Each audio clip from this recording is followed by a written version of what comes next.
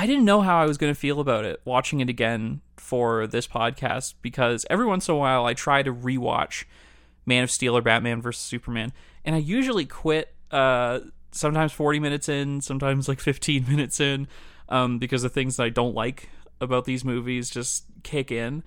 Although with Man of Steel, I love the beginning of it, but again, that's something I'll get into a bit later.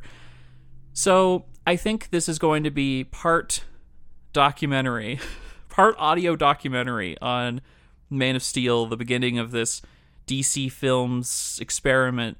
And also, I just want to ground it in sort of my own relationship to Man of Steel. And just a big sort of caveat at the beginning. If you love this movie, power to you. Like, I don't want to take that away from you. I'm definitely going to talk about the things I like about this movie. There are things I really like about this movie. And if you hate Man of Steel, maybe keep an open mind. I'm not saying you have to rewatch the film if you already don't like it.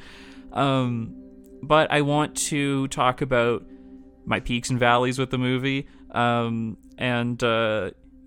I'm glad you're on board with this. I'm glad you're listening to this episode, and then I finally made it. So let's get started.